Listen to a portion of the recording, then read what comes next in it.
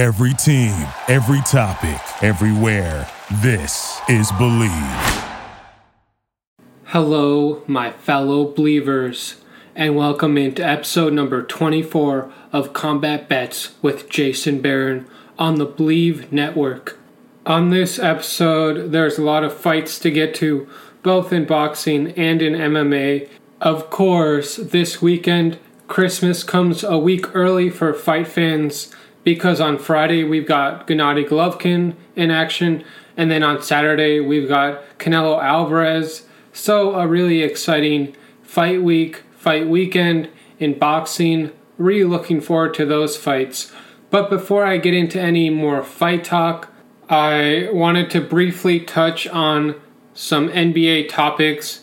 We all know the NBA season is right around the corner, starting on December 22nd. I'm really excited to watch the world champion Los Angeles Lakers and see how they look coming back after a really great offseason where they were able to add Dennis Schroeder, Marc Gasol, and Montrezl Harrell. I'm excited to see how those pieces fit in with the rest of the team, chiefly around LeBron and Anthony Davis. They both re-signed, so they're going to be a great duo for years to come for the Lakers, which is a great thing for LA and that franchise. And then on the other side, we've got the Clippers. I'm excited to see how they come back after their collapse in the playoffs last season, where they lost a 3-1 series lead to the upstart Denver Nuggets. I'm looking forward to see how they bounce back from that with new pieces like Luke Kennard and Serge Ibaka in the mix. Perhaps they can put that season behind them and come out with a better effort and more cohesiveness in this upcoming season. And another team I'm really looking forward to watching more of is, of course, the Dallas Mavericks with the great duo of Luka Doncic and Kristaps Porzingis. And what makes Doncic so special is how he sees the game. He just sees it unlike anyone else I've ever really watched before. He seems to have a sixth sense on the basketball court. Most players see the game in 2 dimensions. Doncic seems to see it in 3 dimensions, never getting tunnel vision just to score, always keeping his options open to pass or to get a bucket or to get to the foul line. He's just very hard to guard because he can get into the paint whenever he wants, and he's 6'7", around 230 pounds, so strong enough to bully his way to the basket and get to his spots on the floor. And he might not be the quickest player, but he's got some of the best fundamentals in the game.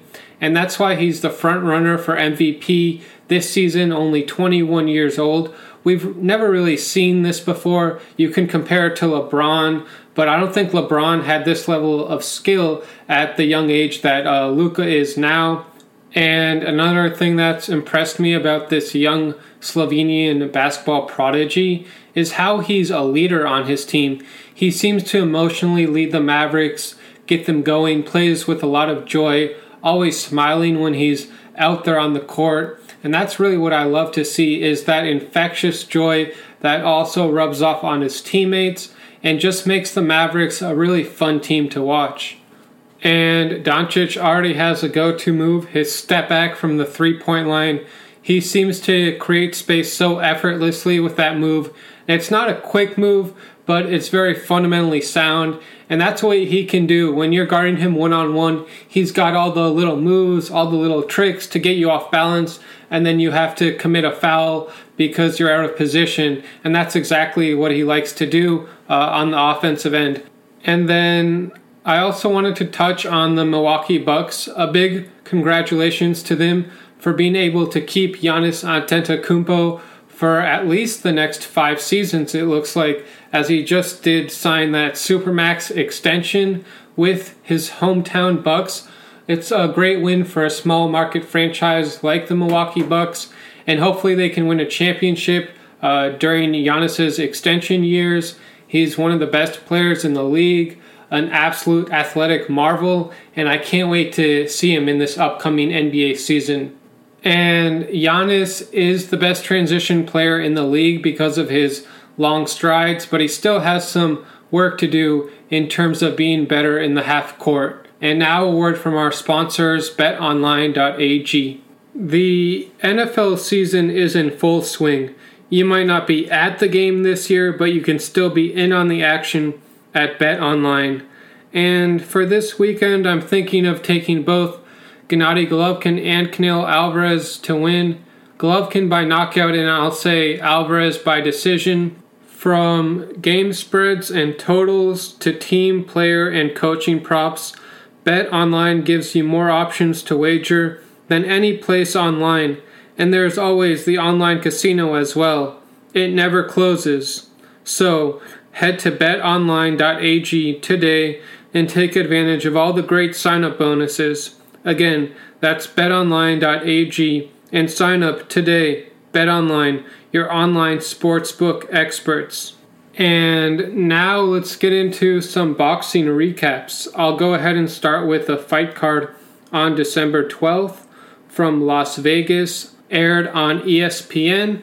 And I'll go ahead and start with the third fight on the card between Edgar Berlanga versus Ulysses Sierra. 8 rounds, super middleweights. Berlanga is an absolute destroyer. He proves that time and time again, each time he steps into the ring. 16 first-round knockouts in 16 fights. That is absolutely unbelievable. Shows his amazing thudding power that he has. He's got one-punch power. He can hit you with a grazing shot, and that can hurt his opponent. He can hit you flush and absolutely knock your lights out. Just showing amazing power, and I'm really excited to see where Berlanga goes from here. He said previous to this fight that he wants to fight Canelo Alvarez in perhaps a year or two at, I believe, 168 pounds. He knows that's a huge fight, and he knows it would do a lot for his career if he fights against Canelo Alvarez. But like I said, 16 first-round knockouts to start out his professional career. He's undefeated. Absolutely amazing power. And even when he doesn't land flush on you, he can still do a lot of damage. We saw that against Ulysses Sierra, where he hit him with a shot on the top of the head, and that really messed up his equilibrium. And once he has you hurt, he's an absolute destroyer in there. He steps on the gas pedal, really puts the pressure on his opponent, doesn't let them recover, and keeps going at them, using a lot of hooks to get around the guard of his opponent, and really landing whatever punches he can to get the opponent out of there. And it's amazing that none of these guys have lasted past the first round. And a guy like Ulysses Sierra was probably his best competition to date, and that guy had never been stopped in his career. He's a sparring partner for a guy like Canelo Alvarez. Alvarez has respect for Sierra, and Berlanga disposed of him like it was nothing, like it was easy. And it just shows that he might have the hardest punches in the sport other than perhaps the right hand of Deontay Wilder. I mean, that's the type of power this guy carries. And while he hasn't been tested defensively yet in his career, offensively, he's showing amazing power and also a lot of accuracy in there and a real destroyer mentality where he's able to land these shots because of good fundamentals and also just a God-given ability to punch with devastating power. And you can't really teach power, but what you can teach is fundamentals and good defensive instincts. Some guys have power like Gennady Golovkin or Deontay Wilder, and obviously Edgar Berlanga falls in that category of having absolutely God-given gifts in terms of his punching power, and it just shows me that the sky's the limit for this super middleweight. I can't wait to see where his career goes from here, but he's clearly on the up and up, and hopefully he gets those big fights he's looking for in the future. But I think a lot of guys are going to want to avoid him because they just see his destroyer mentality and how he's knocking out guys in the first round every time he fights. I mean, what quality boxer is really going to want to get in there and test himself against that level of a monster? We call him El Monstro because of his amazing power, and Berlanga showed once again on ESPN why he's one of the biggest up-and-coming stars in boxing and could really be a Puerto Rican powerhouse for the sport, as he is of Puerto Rican descent, and I believe the sky's the limit for this guy. I can't wait for him to get in against maybe a Billy Joe Saunders, maybe a Demetrius Andrade, a Callum Smith, and then eventually perhaps Canelo Alvarez, and really prove himself as one of the best super middleweights in the world. And right now, Berlanga, he's only 23 years old, just growing into that man strength that he has. So expect him to just get better and better in his career as he's just entering his prime. And that's really a scary thought for other boxers out there that have to go up against this guy. Now let's move into the co-main event on that fight card between Felix Verdejo and Masayoshi Nakatani. A fighter from Japan was fighting Verdejo from Puerto Rico. And for Verdejo, he suffered his second professional loss in his career via 9th round TKO to Nakatani. And for Verdejo, he looked really good in his previous fight, getting a first round knockout over Will Madera, and that was back on July of 2020. So he's coming into this fight. It was a really big fight for the vacant WBO Intercontinental Lightweight title, and the winner of this fight really sets himself up well in the 135-pound division for more big fights in the future. And early on in the fight, it looked like it was going to be Verdejo's night. He floored Nakatani twice with some good right hands, I believe in the first round and also in the fourth round. But give a lot of credit to Nakatani for getting back up off the canvas from those devastating right hands and coming back, being really durable and finding his own timing in the back half of the fight. I'd say rounds 6 through 9 is really when Nakatani really came on strong and showed his durability, his accuracy, his punching and boxing fundamentals, and also his combination punching. And he was the bigger guy in there, the taller guy. Felix Verdejo is 5'9", while his opponent Nakatani is 5'11 and a half. And because of that 2-inch height advantage for Nakatani, he was really able to punch down on his opponent and kind of control the center of the ring in the latter half of the fight. Really found his footing, and Verdejo couldn't stop the 1-2 right down the middle from Nakatani. He would just move straight back defensively, and that's not something you want to do in boxing. You either want to move to the right or left, because if you move straight back, you're still probably going to get hit with the punch, but it probably won't be as devastating as if you didn't get out of the way at all, for example. And Verdejo, he really showed some flaws in his game, and Nakatani showed why he's one of the best 135-pounders in the world. His only career loss came to Teofimo Lopez by unanimous decision, and that was back in 2019. So this was his first fight in over a year against Verdejo, and with this performance, he showed why he might deserve a rematch with Teofimo Lopez, and he says he wants that fight. And this was really impressive because he pushed Lopez all the way to a decision and didn't get knocked out by him. And we've seen what Lopez has done against other fighters and how he really boxed really well against Vasyl Lomachenko. And for Nakatani to push Lopez that far really shows the quality he has. And what he did against Verdejo, getting off the deck twice, coming back, and really showing a good 1-2 combination punching, and being the taller, bigger fighter in there, just shows he's really tall for his division. And I can't wait to see where this Japanese boxer goes from here. But he really took advantage of the opportunity in a co-main event on ESPN.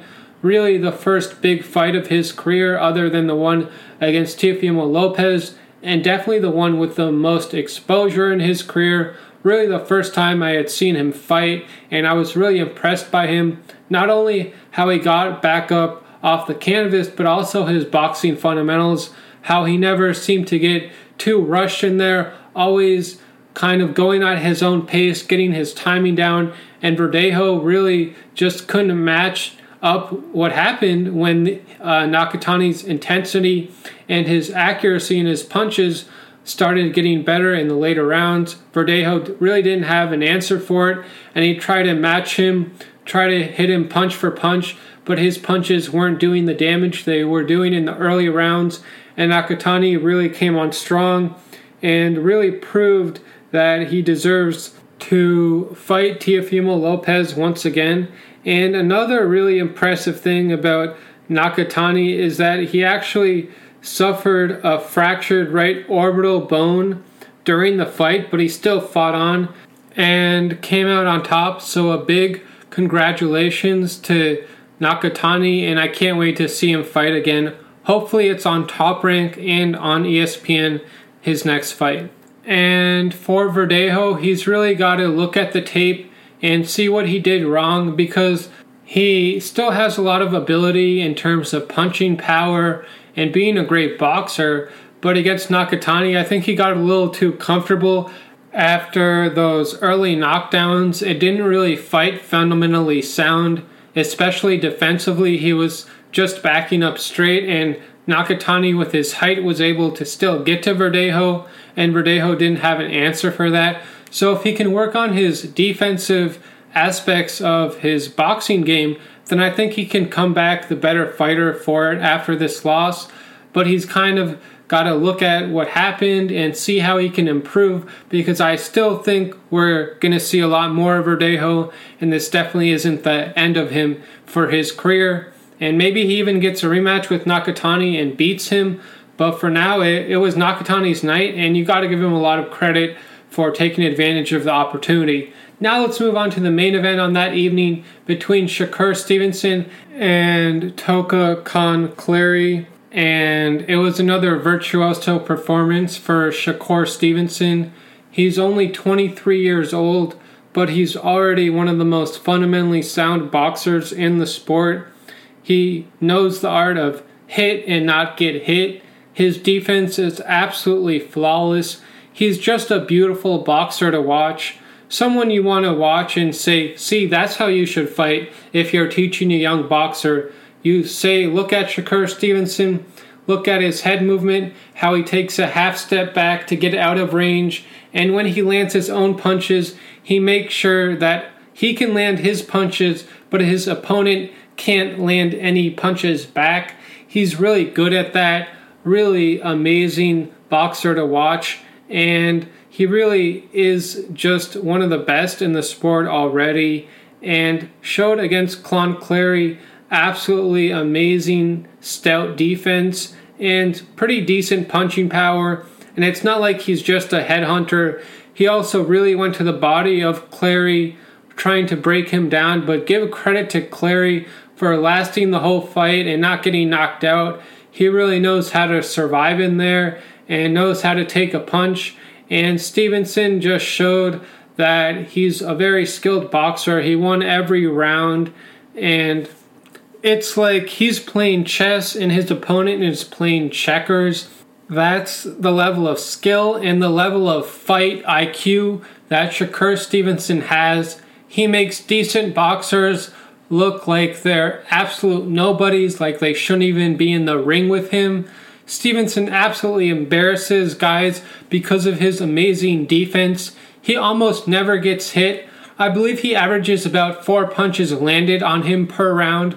Those are absolutely ridiculous numbers and really speaks to how Shakur Stevenson should have a very long career, because he's not really going to take much damage in any of his fights because of his stout defense. So that really sets himself up for a long and successful career, a la Floyd Mayweather, who also really didn't take a lot of punishment in his career. And fighters with this amazing defense, they can really go in there against anyone and frustrate them and make them think twice about their skill level, because Shakur Stevenson seems just several steps ahead of his opponents.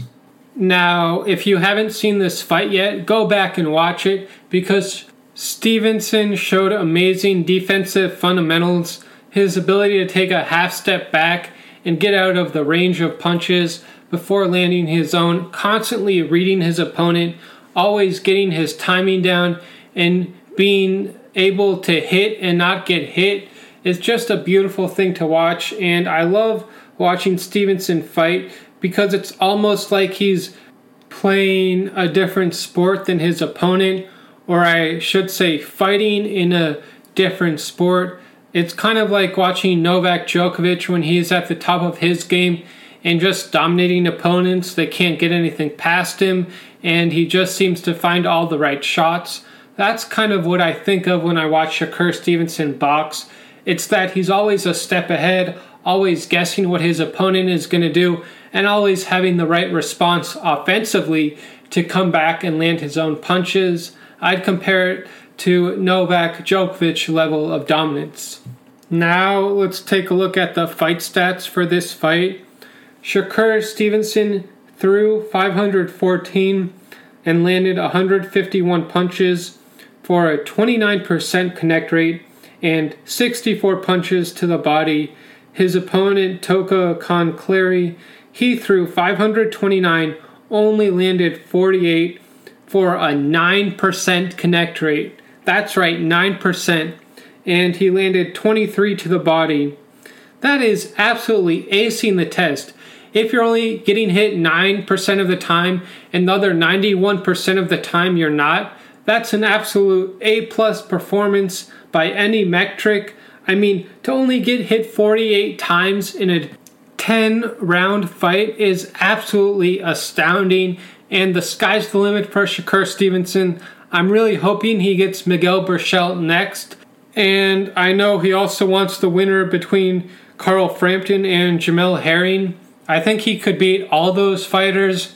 The fight that really intrigues me is the one against Berchelt, because Berchelt is such a monster at 130 pounds. He's really big for the division. He punches with a lot of power. I think that would be a really great fight against Shakur Stevenson. And the one against either Frampton or Jamel Herring doesn't intrigue me as much because Frampton is a short fighter. I don't think he necessarily has the speed to really get on the inside and land enough on Shakur Stevenson. And Jamel Herring, I just don't think is at the level of a Shakur Stevenson in terms of his boxing skill. But with Miguel Berchelt, his power and his tenacity somewhat gives him a chance against Stevenson, but I still like Stevenson to win those fights. So I can't wait to see him back on ESPN, back on Top Rank, and absolutely putting on more virtuoso performances in the future. And now let's move on to my next boxing recap. This was back on December 12th from Uncasville, Connecticut. In the main event, we had Chris Colbert taking on Jaime Arboleda. 12 rounds for Colbert's WBA interim junior lightweight title.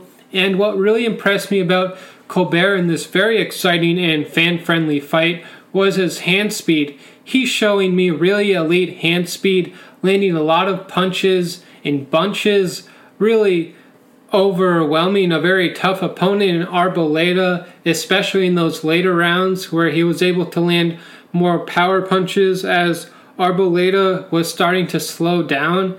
And it was a really great performance from Chris Colbert.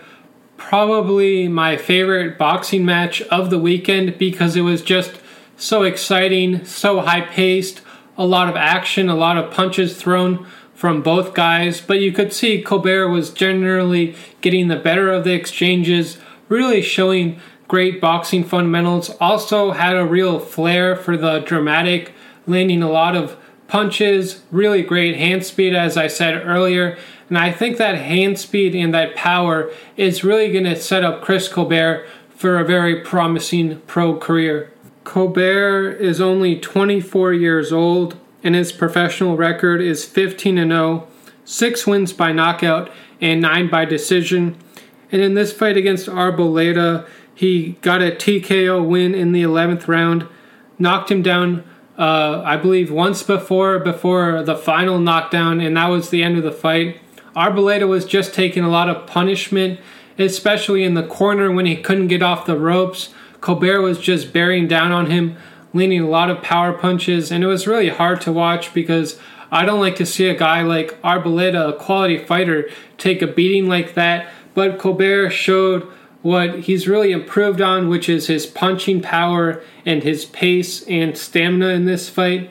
He really showed me all the things I needed to see to really put Colbert in the upper echelon of young fighters in the sport. And I think he's got a lot of potential, and I can't wait to see him fight again because he's a very exciting fighter, and he showed that once again in the main event on Showtime.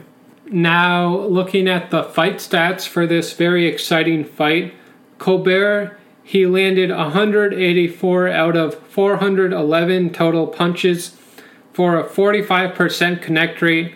45% is really high. And then his opponent, Arboleda, he landed 153 out of 709 total punches for only a 22% connect rate. So over 1,100 punches thrown between these two guys, which is what made it such an exciting fight. Arboleda tried to overwhelm him with activity in there, but Colbert's defense and his ability to counterpunch and really just have the faster hand speed and better punching power is what won him this fight. And I thought Colbert came on really strong in the later rounds. And if you haven't seen this fight, go back and watch it because it was definitely one of the most exciting boxing matches of the year so far. Both guys throwing a lot of punches, not wanting to lose this fight.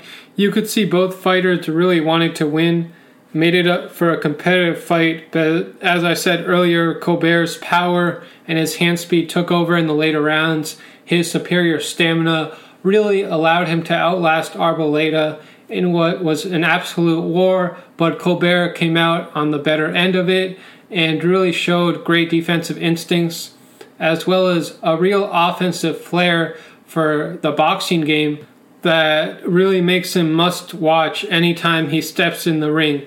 Now let's move on to my next boxing recap. This fight was back on December 12th from London, England on DAZN.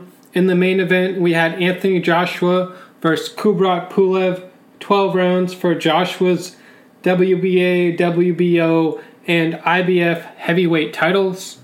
And Anthony Joshua was able to retain his titles by 9th round knockout over Kubrat Pulev. In the early rounds, Joshua really came on strong, landing a few knockdowns on Pulev, I believe, in the first round and perhaps the third round. But then in the middle rounds, I thought Pulev really boxed a lot better, able to survive more and kind of match Joshua in terms of what was going on in the ring, not getting as dominated as he was in the earlier rounds. So I thought Pulev showed the heart of a champion by getting back up from those knockdowns that Joshua landed with some big right hands. He was able to get back up, really account for himself quite well, and make it a more competitive fight during those middle rounds. While it wasn't the most exciting fight, Pulev did what he needed to do to stay in the fight and not get knocked out. But then the 9th round came and Joshua decided, that's it, I'm getting this guy out of there.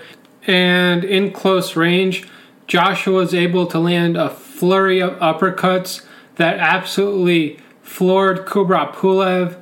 And after he got back up, the fight was promptly over after Joshua faked with the left and came back over with a big right hand that put Pulev down. And that was the end of the fight. But what really set up that knockout was the uppercuts from Joshua, really doubling up, tripling up on those punches, landing the same punch over and over. And one of the hardest things about an uppercut is that you don't see it coming, because most punches in boxing are straight on so the opponent can see them coming. But an uppercut is coming from up under and supposed to land on the underside of the chin of the opponent, so it's a lot harder to see that punch coming. And because of that, Joshua was able to land some devastating uppercuts on Pulev that really destroyed his equilibrium, and soon after that it was the end of the fight. So a really awesome performance from Anthony Joshua. Not the most exciting fight during the middle rounds, but it was still the type of performance and the type of finishing ability that Joshua needed to show, especially after the first upset loss to Andy Ruiz Jr. by knockout, and then second, the rematch in which he won by unanimous decision but did not go for the knockout. We wanted to see if Anthony Joshua was still that destroyer, still that devastating puncher that could knock out the best heavyweights in the sport. Well, he showed that against Kubrat Pulev, completely outclassing and mainly dominating him.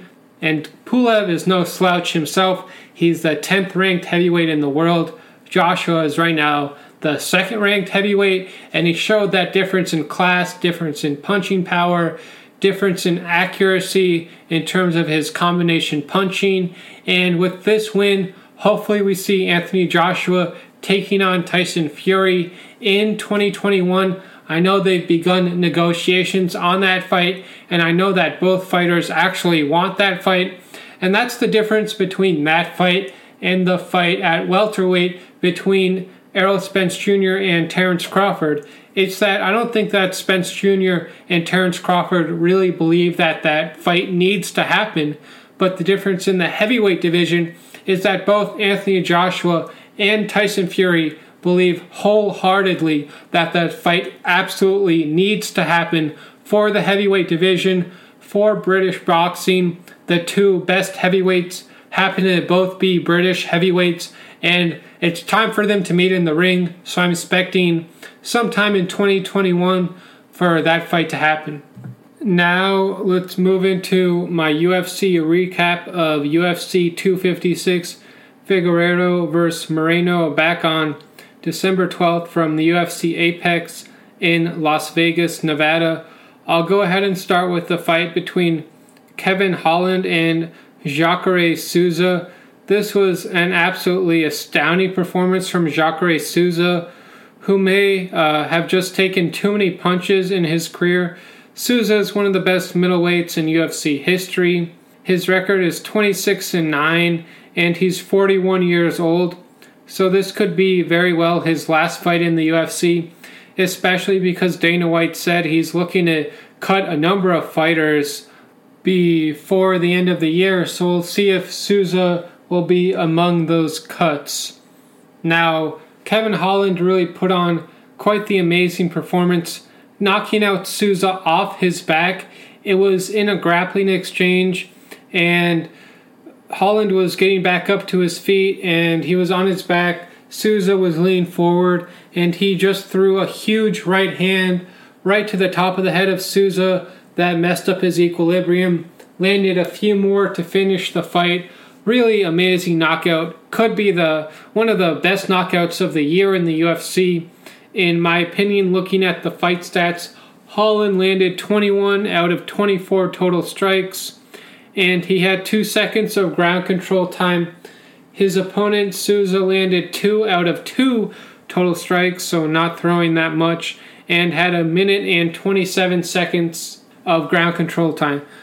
But as I said, in that grappling exchange is when the end of the fight happened for Souza, when he got knocked out. And it was a really great performance for Holland, so we'll see where he goes from here. But for Souza, I think this might be his last fight in the UFC. So go ahead and check out that knockout by Kevin Holland if you haven't seen it. Really one of the most extraordinary knockouts that I've ever seen. I don't think I've ever watched a fight where the winner knocked a guy out off his back during a grappling exchange, just threw with absolutely devastating power, and that was the end of the fight. Amazing stuff from Kevin Holland. Now let's move on to the co-main event, a big lightweight matchup at 155 pounds between Tony Ferguson and Charles Oliveira. And Ferguson really needed a big performance, especially after that beating he took against Justin Gaethje. Unfortunately, against Charles Oliveira, that wasn't going to be his night because Oliveira absolutely dominated in the grappling exchanges, pretty much controlling him whenever he wanted to on the ground. And then in the early part of the first round, Oliveira was even getting the better of Ferguson on the feet. So really, wherever this fight was going, Oliveira was winning. And Ferguson nearly got submitted with an armbar at the end of the first round. Because of his toughness and will and absolute savagery, Ferguson did not tap despite getting his arm hyperextended. Looked like it almost broke, but Ferguson was able to tough it out and not tap at the end of the first round. From that vicious armbar attempt from Charles Oliveira, he was able to last the full 3 rounds, but really it was utter dominance from Oliveira, and it was further exacerbated by Tony Ferguson not having full use over his damaged arm, and he's not going to beat Charles Oliveira, especially only having one arm to really punch with. Looking at the fight stats here, it's really domination from Oliveira. Ferguson only landed 26 out of 49 total strikes and had 5 seconds of ground control time. His opponent, Oliveira, landed 86 out of 112 total strikes for 11 minutes and 39 seconds of ground control time. 3 of 3 on his takedown attempts with 3 submission attempts. That's right, in a 15-minute, 3-round fight, Oliveira had 11 minutes and 39 seconds of ground control time. That kind of gives you an idea of the level of dominance that Oliveira was exerting over Ferguson over the course of the fight, which is why he won by unanimous decision, 30-26 on all 3 judges' scorecards. And Ferguson could definitely be another fighter that gets cut by Dana White, especially based off his last 2 performances against Justin Gaethje and now Charles Oliveira. I could see Ferguson getting cut. Not saying that I want to see him get cut, because he is such an exciting fighter and has put on some exciting fights like the one against Anthony Pettis and Donald Cerrone. Ferguson is a very exciting fighter to watch, but maybe Gaethje took his heart, and also Oliveira looked really impressive in there. I think a combination of that might ultimately be the downfall in the career of Tony Ferguson. So if this is Ferguson's last fight in the UFC, I just want to thank him for giving us fight fans some amazing fights to watch. A really amazing fighter that never stops pushing the pace, never stops going forward, always attacking. One of the best gas tanks in the sport. Really amazing cardio by Tony Ferguson. Never seems to get tired. So we'll see what happens with the future of Tony Ferguson. And Charles Oliveira, with this dominant performance, really sets himself up nicely in the lightweight division. I could see him taking on Rafael dos Anjos next. Maybe the winner between Conor McGregor and Dustin Poirier. A lot of options for Oliveira. And the fight that I'm thinking a lot of fight fans would love to see would be Charles Oliveira taking on Khabib Nurmagomedov, because in this fight against Tony Ferguson, I think Oliveira showed his true wrestling prowess and dominance, and we all know that Khabib Nurmagomedov is probably the greatest wrestler that the sport has ever seen. So I think a matchup between him and Oliveira, you would somewhat see similar abilities in terms of their wrestling, and it would be really interesting to see if Khabib could still dominate in the wrestling department as he does with other fighters against a guy like Charles Oliveira, who is also very adept on the ground and has now 19 submission victories in his career, the most in UFC history. His record is 30-8, and his last loss came all the way back in 2017 to Paul Felder by knockout. So he's undefeated for 3 years, and going into 2021, it's going to be a really big year for Charles Oliveira, who's still relatively young in his fight career. He's only 31 years old, so still a few more years left at the top of his game, and I hope he gets the title shot.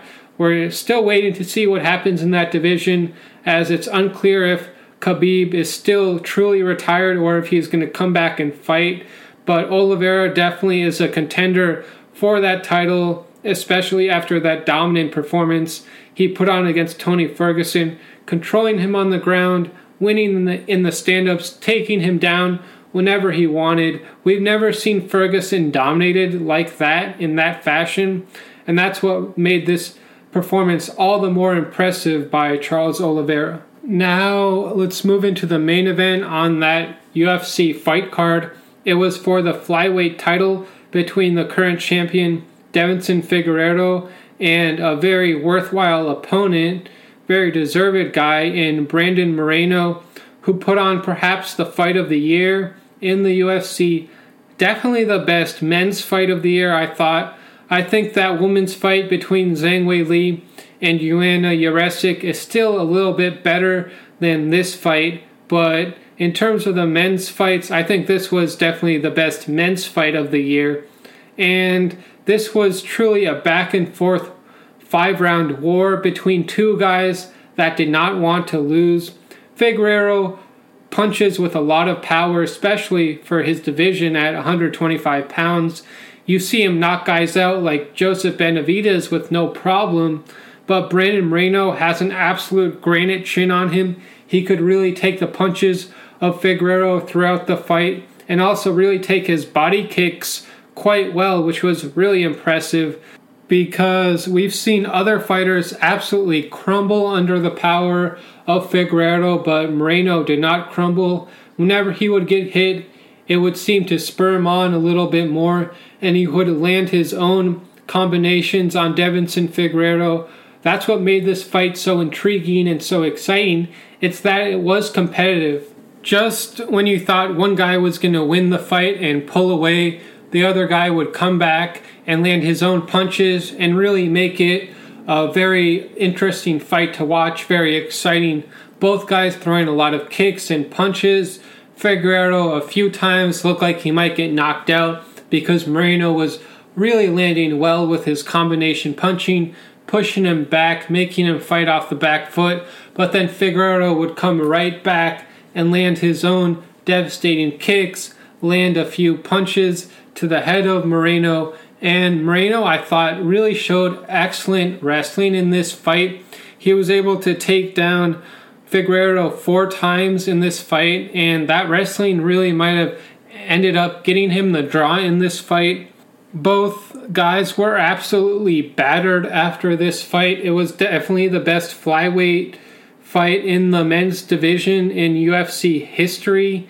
And looking at the fight stats here, they're very even. Figueiredo, he landed 147 out of 248 total strikes.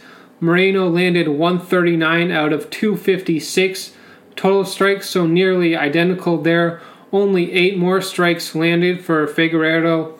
And Figueiredo landed 93 to the head, 34 to the body, and 10 to the legs, so really mixing it up well there.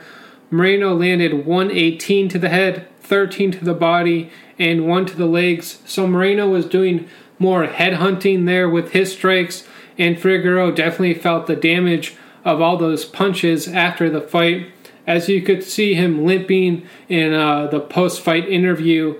And looking at the ground control time, Figueiredo had 55 seconds of ground control time. Moreno had 1 minute and 18 seconds of ground control time. And Figueiredo had 2 takedowns. Moreno had 4. So I'd say Moreno got a little better of the grappling exchanges, which I did not expect. I thought Figueiredo would dominate him in the wrestling and probably knock him out. But Moreno really proved me wrong. He proved he's a better fighter than I thought. A lot more durable, able to take a lot of punches. And Figueiredo also showed me a lot of heart in this fight. Also able to take a lot of damage and still fight back. And that's why this fight was so exciting. Now the 5th round, I have to admit, was kind of a letdown after an absolutely amazing first 4 rounds of this fight. The 5th round really didn't have a lot of activity in it, and Moreno appeared to have hurt his arm in the 5th round, which is why he wasn't throwing as many punches, and Figueiredo seemed to just be resting too much. He should have really pushed the gas pedal a little bit more and landed more punches against a wounded opponent. Maybe he could have got Moreno out of there in the 5th round. Ultimately, he didn't, and it went to a decision, and it was ruled a draw, 47-47 on 2 judges' scorecards, and 48-46 for Figueiredo on the 3rd judge's scorecards. And the point taken away because Figueiredo landed an absolutely devastating kick, but it was a low blow, and it was really hard to watch because Moreno was coughing. You could see that low blow really affected him, and ultimately the ref had to take a point away because it did affect how Moreno fought from then on. Although he pushed forward and still fought with the heart of a lion, you could see that perhaps if he didn't land that low blow, that Moreno might have had more left in the tank. But because that point was taken away for that low blow, also Figueroa had poked him in the eye earlier in the fight. I don't think either of those fouls were intentional by Figueroa, but the referee had to take a point away because it was such a devastating low blow that did a lot of damage to Moreno, and give him a lot of credit for fighting on. And this fight definitely needs a rematch. Give these guys both a few months to rest and recover and get back healthy, and then I'd love to see a rematch between these two guys because it was such an exciting fight, such a all-out 5-round war that the fight fans, and I believe Dana White and both guys are going to want this rematch in the future. Personally, I thought Figueroa just edged out this fight, probably winning 3 rounds to 2. He definitely won the 5th round, probably also the 1st and 3rd rounds. I thought Moreno came on strong, probably won the 2nd and 4th rounds, but it was still a very exciting and very competitive fight. And when that decision was being read out, I really didn't know who was going to win because it was such a close fight, and especially with that point being taken away from Figueroa, that definitely played into the scorecards, which is why we saw a draw and why we need a rematch in one of the best fights I've seen all year. So I just want to thank Figueroa and Moreno for absolutely wearing their hearts on their sleeves and giving their all in this fight, giving fight fans a fight to remember. Just a big thank you to them, and it was really an amazing fight. So if you haven't seen that fight, definitely go back and watch it. You can check it out on the ESPN app, on ESPN Plus. They have all the replays of the fight, and I definitely recommend watching Figueroa versus Moreno because you will not be disappointed. And I was absolutely astounded by the chins on both these guys. The amount of damage they both took and their ability to just keep coming back, keep coming forward, and continuing on in the fight is what made it so memorable and such a great fight to watch. Now let's move on into my boxing previews for a really big boxing weekend, as Christmas comes about a week early for boxing fans, as on Friday night we've got Gennady Golovkin, and then on Saturday we've got Canelo Alvarez. So let me go ahead and start out with that fight with Triple G. On December 18th from Hollywood, Florida on DAZN, we've got Gennady Golovkin taking on Kamil Szeremeta, 12 rounds for Golovkin's IBF middleweight title. And this is a big fight for Golovkin, especially because he didn't look that dominant in his last fight against Sergey Derevyanchenko. He really needs to put on a dominant performance against Szeremeta to set up those big fights that I know he wants in his boxing future. We last saw Golovkin in the ring back in October of 2019. So over a year layoff for Golovkin going into this fight against Kamil Szeremeta. And Golovkin's already pretty old. He's already 38 years old, so not too many years left at the top of the sport.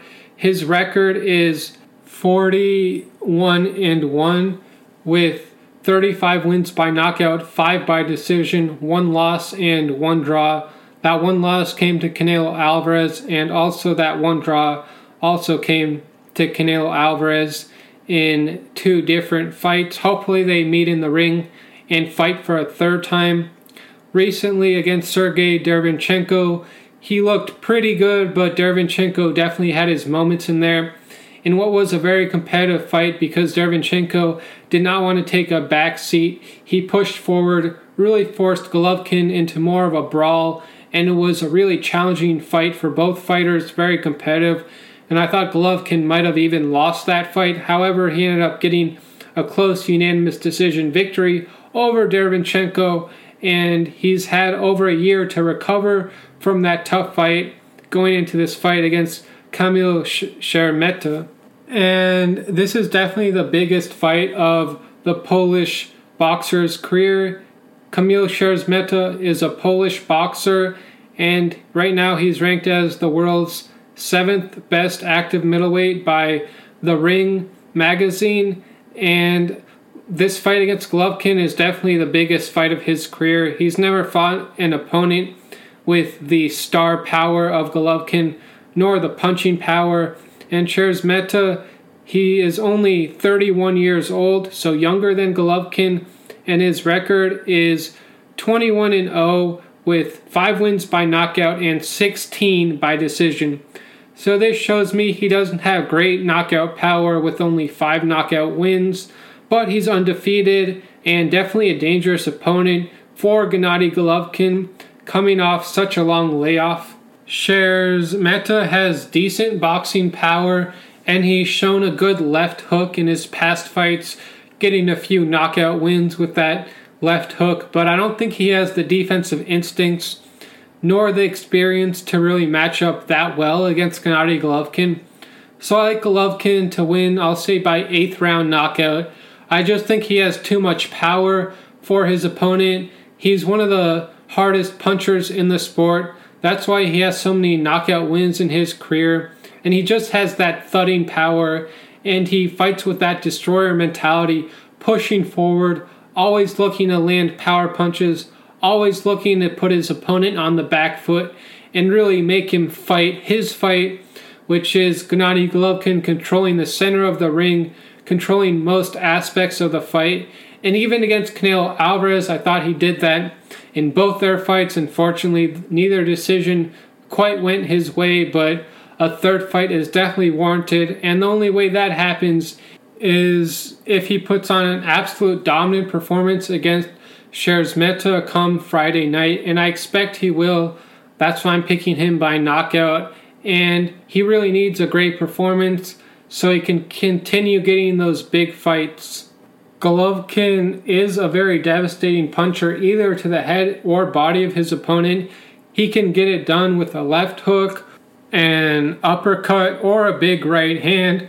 He really has a myriad of punches at his disposal, which is what makes him so hard to train for, is because most sparring partners aren't going to have the power of Golovkin or the boxing fundamentals that he has from a very extensive amateur career. And then going into the pro ranks, he showed absolutely devastating knockout power early on in his career, and I believe he still has that power going into this fight against Szeremeta. So I'm really looking forward to this fight. I would say Gennady Golovkin is actually my favorite boxer in the sport, and I can't wait to see him come Friday night. I'll definitely be watching, and hopefully he gets a amazing knockout win and really shows that devastating power that he's so well known for. That thudding, heavy power that just seems to overwhelm opponents and eventually they can't take it. That's why I'm predicting an 8th round knockout for Golovkin, and hopefully he looks great in there and doesn't take too much damage against what I believe will be an overmatched opponent, but definitely a much needed fight for Golovkin to stay busy, especially because he's had more than a year layoff, and it's definitely high time for him to get back in the ring. So the year of 2020 isn't a complete waste for him. At least he gets one fight in before the end of the year. And what really is the mark of a great power puncher is that their jab is even devastating. And that's what we see with Golovkin. Even when he throws a jab without much power behind it, it still does damage because we see it push the head back of his opponents, snap their head back, and make them really think twice about really wanting to fight Golovkin. We saw that even against Canelo Alvarez with his head being snapped back. We saw that against Steve Rolls and also against Sergey Derevyanchenko. So I think if he can do that same thing with his jab against Szeremeta, he should be able to overwhelm him and knock him out in the later rounds. So looking forward to that fight. Now let's move on to my next boxing preview.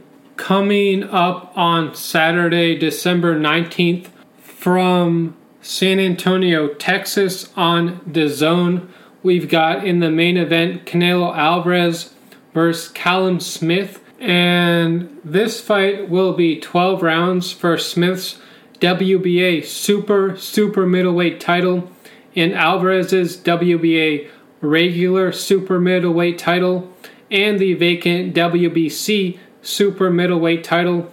So a huge fight at super middleweight for both these boxers.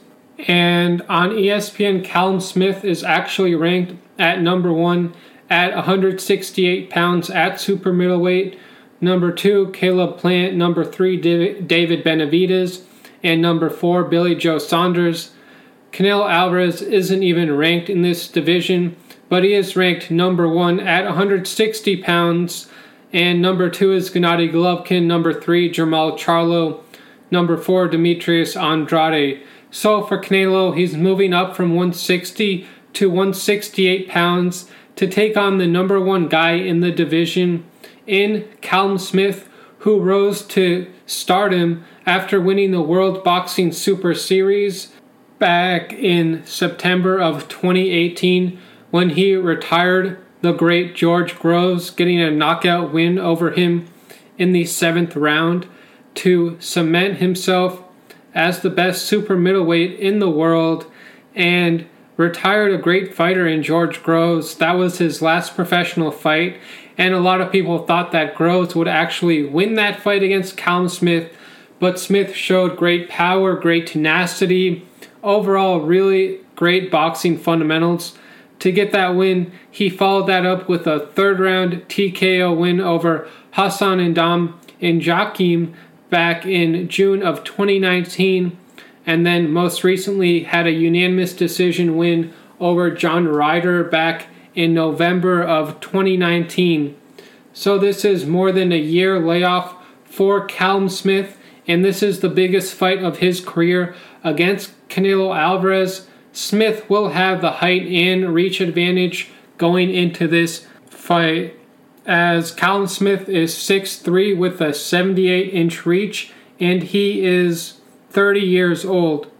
Callum Smith is from Liverpool and will be representing British boxing going up against the great Mexican champion in Canelo Alvarez, who is 5'9" with a 70.5-inch reach and is also 30 years old. So 5'9" going up against 6'3".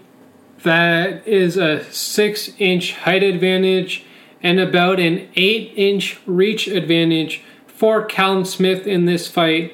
So he's really going to want to keep the forward pressure of Canelo Alvarez on the outside by utilizing his very strong jab and really staying very active in there with his footwork, not getting complacent and not fighting at close range, because that's going to be the only way that Canelo Alvarez can land punches. If he can get on the inside and really try to make this a phone booth fight. But if Callum Smith has the fundamentals to keep Alvarez on the outside, he has the ability to definitely get a decision win over Canelo Alvarez, which is why this will be a very close and competitive fight. Now, we've seen before from Canelo Alvarez show really great defense, which really comes from his hip movement and body movement.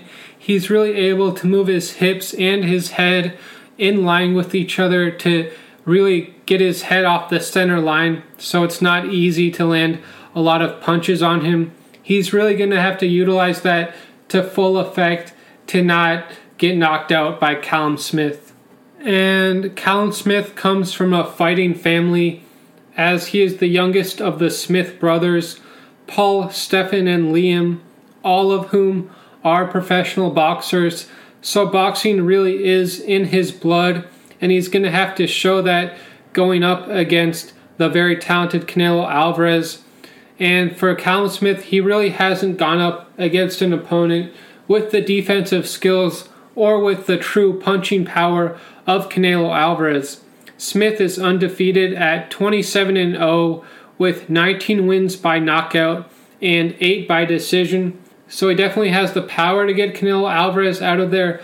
The question is, does he have the accuracy and the ring activity to really push for a full 12 rounds, which is what it's going to take to beat Canelo Alvarez?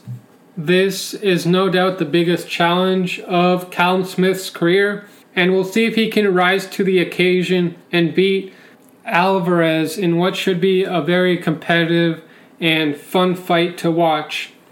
Now, looking at Canelo Alvarez's record, he is 53-1-2.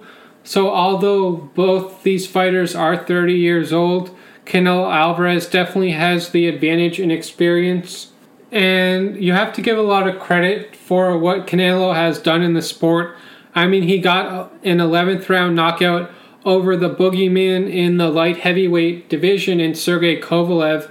A really amazing performance from Alvarez, who really was staying on the outside most of that fight because of the reach and size advantage of Sergey Kovalev, but eventually he was able to get on the inside and land some devastating knockout punches to get him out of there in the 11th round. Very impressive. Previous to that, he beat Daniel Jacobs by unanimous decision, knocked out Rocky Fielding in a super middleweight title fight, so also at 168 pounds. And then previous to that, he had 2 back-to-back boxing matches with Gennady Golovkin. One, he had a split decision draw, the other a majority decision win. I'm not going to say he won either of those fights because of the skills of Gennady Golovkin, but it's just important that those fights happened for the history of boxing and for the history of the middleweight division at 160 pounds. But Canelo isn't just satisfied with being the best at 160 pounds. He went up to 175 pounds and knocked out Sergey Kovalev. Now, once again, he's going up to 168 pounds to challenge the number 1 guy in the division in Callum Smith, and he's probably going to beat him. That's why I'm picking Canelo Alvarez to win by split decision, because I believe this will be a very close fight, but ultimately the defensive instincts of Canelo Alvarez, the better punching power, and also just overall he has a little bit more experience in there, and Callum Smith, this moment just might be a little bit too big for him. And although he has the size and the reach advantage over Canelo Alvarez, I think Alvarez will figure out how to get out of the way of Smith's punches and come back with his own offense. I'm really expecting the back half of the fight, rounds 6 through 12, to really be the best rounds for Canelo Alvarez, as I think he'll take over, maybe get a late stoppage, but I'm thinking split decision win for Canelo Alvarez here against Callum Smith, who's a very worthy opponent.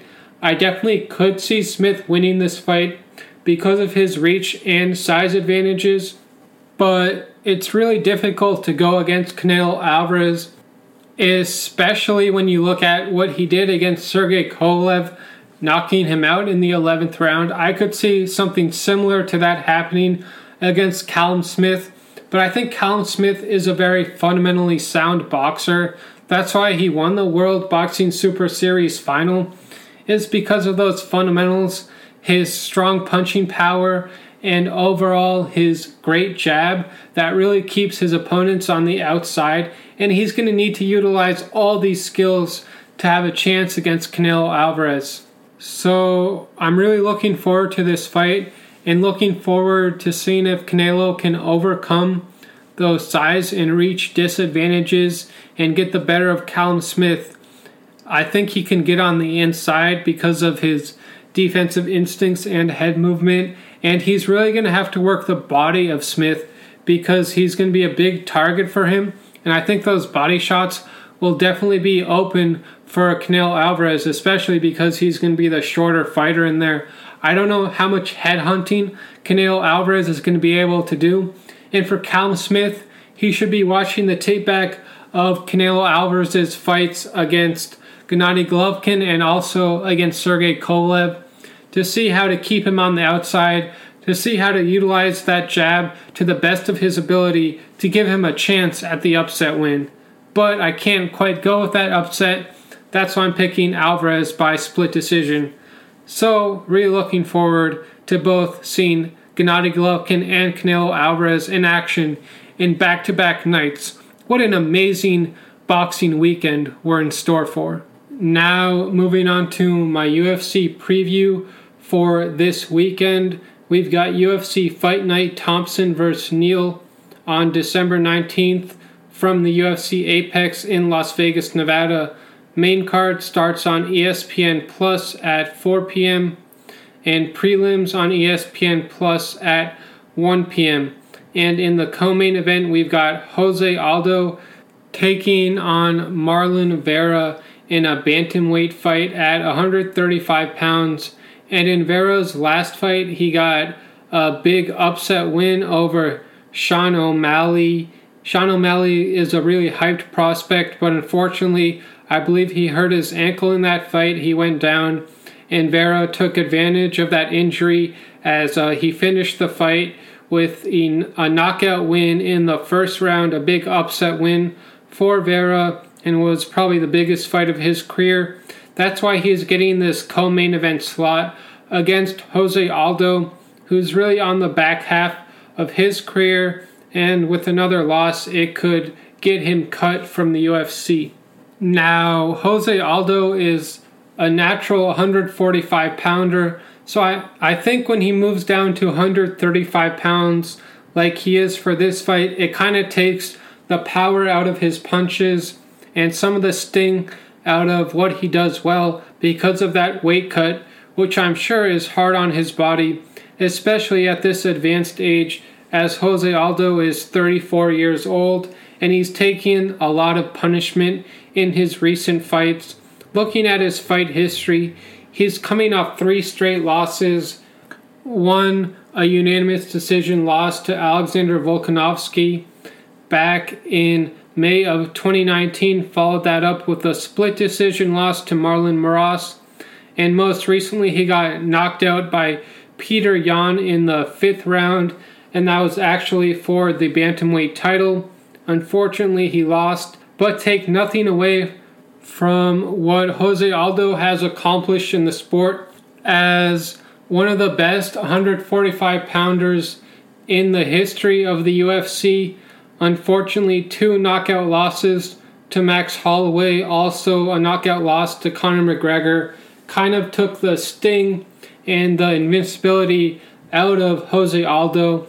And since then, as I said, he's had 3 straight losses in his past 3 fights. And I think he's going to lose once again to Marlon Vera, who is 6 years younger at 28 years old.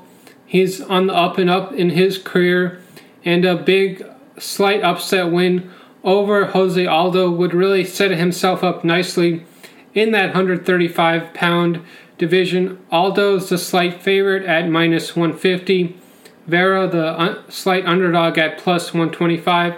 Aldo is 5'7", 135 pounds with a 70-inch reach, and he's 34 years old. Vera is 5'8", 135 pounds with a 70.5-inch reach, and he's 28 years old, and he's got a lot of ability. He really showed against Sean O'Malley his finishing ability. He does everything well, and I think Jose Aldo has just taken too many losses and too many devastating knockouts over the course of his career, and I think that is finally going to catch up to him, which is why I like Brandon Vera by unanimous decision. I just think he's going to be a little bit too youthful, a little bit too quick for Aldo, and Aldo's really going to show his age, and all that mileage and those tough fights that he's been in will really show up during this fight. I definitely could see Aldo winning by decision, but I think Vera is just going to be a little bit too good and a little bit too well-rounded, and that's why I like him to get this slight upset win. I think Vera fights with that certain dogged mentality of always pushing, always wanting to gain an advantage, and that's what we saw against Sean O'Malley. And Jose Aldo might just be a little bit over the hill. We saw against Peter Yan, he just couldn't take the power of Yan and eventually was stopped in the 5th round. He really took quite a beating in that fight, and I just don't want to see him continue to take these beatings in the back half of his career. If he loses to Marlon Vera, and it is by a devastating knockout, I could definitely see him retiring after this fight, but we'll see what happens. Maybe Aldo can get the win, but like I said, I'm picking Vera. Also, in the third fight on this card, we've got Khaos Williams taking on Michael Pereira. I'm thinking Williams gets another first-round knockout. I'm not really too sure, though. I'm not that familiar with his opponent. And Pereira is the slight favorite at minus 125. Williams a slight underdog at plus 105. And we've seen what Khaos Williams can do in his past fights, and we'll see if he can get another first-round knockout. Definitely not going to want to miss that fight because Williams carries absolutely scary power in both hands. And also on this fight card, we've got Anthony Pettis fighting, also Marlon Moraes, Greg Hardy. So this is a very strong fight card with a lot of quality fighters on this card. So it's really worth tuning in for most of these fights. And I can't wait to see how they all play out. I'm expecting Marlon Moraes to also get the win over his opponent, which is Rob Font. Moraes needs a great performance after suffering that knockout loss because of the head kick of Corey Sandhagen. He's really going to need to come back with a better performance, and I think he'll be able to do that against Rob Font in what should be another exciting bantamweight fight. So really looking forward to all these fights. Now let's go into the main event. We've got Stephen Wonderboy Thompson taking on Jeff Neal in the main event at welterweight, which will be at 170 pounds. Thompson the slight underdog at plus 100. Neal the slight favorite at minus 120. Thompson is 6 feet, 37 years old, with a 75-inch reach and at 170 pounds. And his opponent, Jeff Neal, is 5'11", 170 pounds, 30 years old, with a 75-inch reach. So both these guys have the same reach, but Thompson is a little taller with an inch height advantage for him. So really evenly matched in terms of their height and their reach. And this should be a very close competitive fight. But I'm going to go ahead and pick Jeff Neal to get the win. I'll say by third round knockout. I think he's going to be the more explosive fighter in there. And eventually he's going to touch the chin of Stephen Thompson. And we've seen Thompson get knocked out before. And Neal has devastating power in both hands. He's very technically sound. And he can also mix up takedowns with his striking to really confuse his opponents. And I think that's the tactic that he will be employing when he takes on Stephen Thompson. And looking at his fight history, he's coming off 2 knockout wins, one over Nico Price and the most recent one over Mike Perry. He hasn't lost since 2017, and that was against Kevin Holland. Maybe they do a rematch. I'd love to see Holland and Jeff Neal get in there and do a rematch. And since 2017, he's went on to knock out Bilal Williams, knock out Chase Walden, submission victory over Brian Camozzi, knockout over Frank Camacho, unanimous decision win over Bilal Muhammad, and as I said, 2 knockout wins most recently over Nico Price and Mike Perry. So he's really on quite the win streak, and I expect he'll get another knockout win over Stephen Thompson. Even though he fights with that karate style, does Stephen Thompson, he can still leave his chin up in the air. That's why we've seen him get knocked out in the past. And Thompson's record is 15-4, and his 4 losses have come to Tyron Woodley, Matt Brown, and most recently to Darren Till and Anthony Pettis. He got knocked out by Anthony Pettis back in March of 2019, and he's coming off a unanimous decision win over Vicente Luque, and that was back in November of 2019.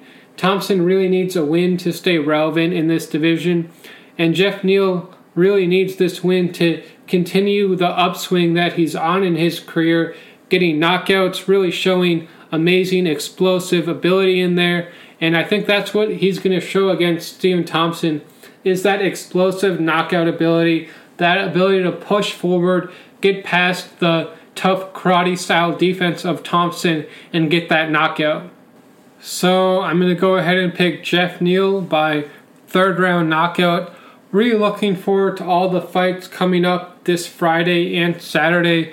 Don't forget, Friday we've got Gennady Golovkin, Saturday Canelo Alvarez, and also a very strong UFC fight card that will be a little bit earlier in the day, in the afternoon. So you can go ahead and watch the UFC fight card and then make sure to tune in to Canelo Alvarez after that. A very exciting weekend of fights. Also, of course, as I previewed earlier, some very exciting teams in action in the NBA. So can't wait to see the NBA get going, and also can't wait to watch these fights this weekend.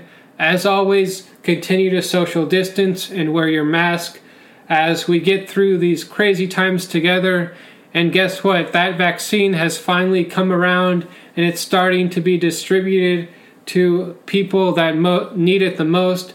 So eventually, hopefully, we're all going to get this vaccine and all go back to more normal lives.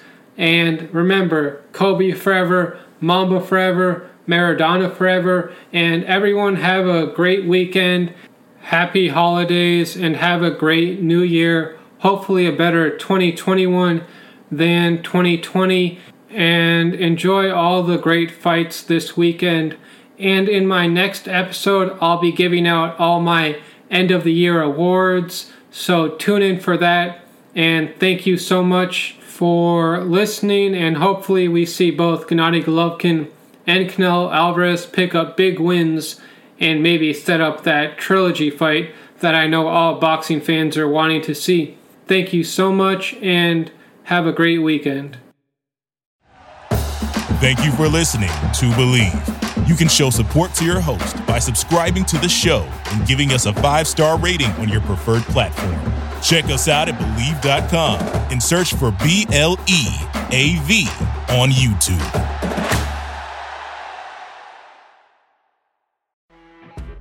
You know when you're listening to a true crime story that has an unbelievable plot twist that makes you stop in your tracks? That's what our podcast, People Are the Worst, brings you with each episode. I'm Rachel. And I'm Rebecca. We're identical twins who love true crime cases that make you say, didn't see that coming, and we hate the people responsible for them. Listen to People Are the Worst now on Apple, Spotify, or wherever you get your podcasts.